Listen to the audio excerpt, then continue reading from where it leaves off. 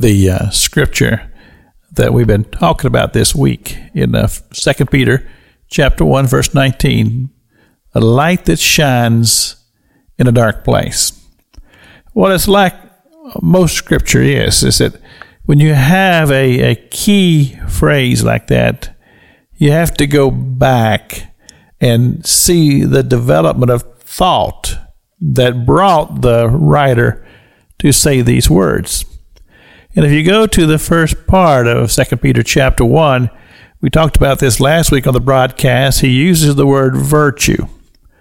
And I simply told you that virtue is a understanding of righteousness, to say that I want to live my life righteous before God.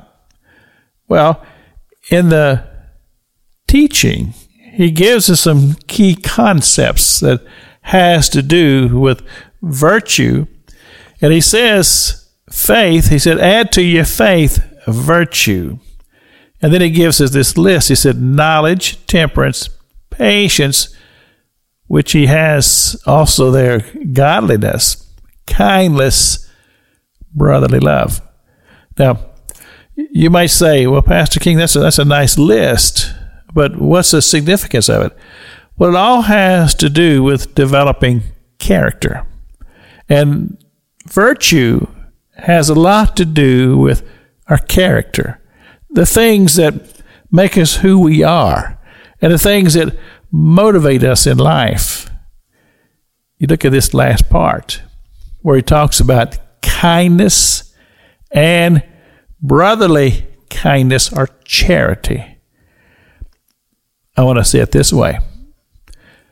We take our focus off of ourself and begin to focus upon our fellow man. Understanding Jesus gave us this wonderful teaching in the Gospels where he talked about going and ministering to people. And that person who is hungry or that person who is needy, you take care of those needs. And the scripture compliments the person who did this. And the scripture says, but I didn't do these things unto you. And he said, if you did it to the least of these, you did it unto me. And so ministry to our fellow humans is ministry to God. But it's also ministry to ourselves.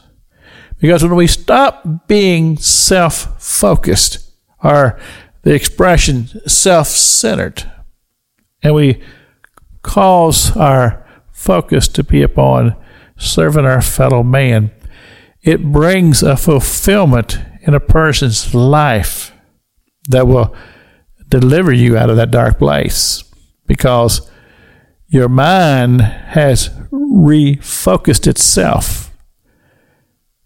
Also, in the process of this, there are so many wonderful things that happens in relationship to your fellow man, and of course, a spiritual relationship to Father God. And all of these things brings a fulfillment in life that'll deliver you from dark places. But you see, that's the work and the ministry of the Holy Spirit. This is Pastor Jack King with the gospel on the radio broadcast.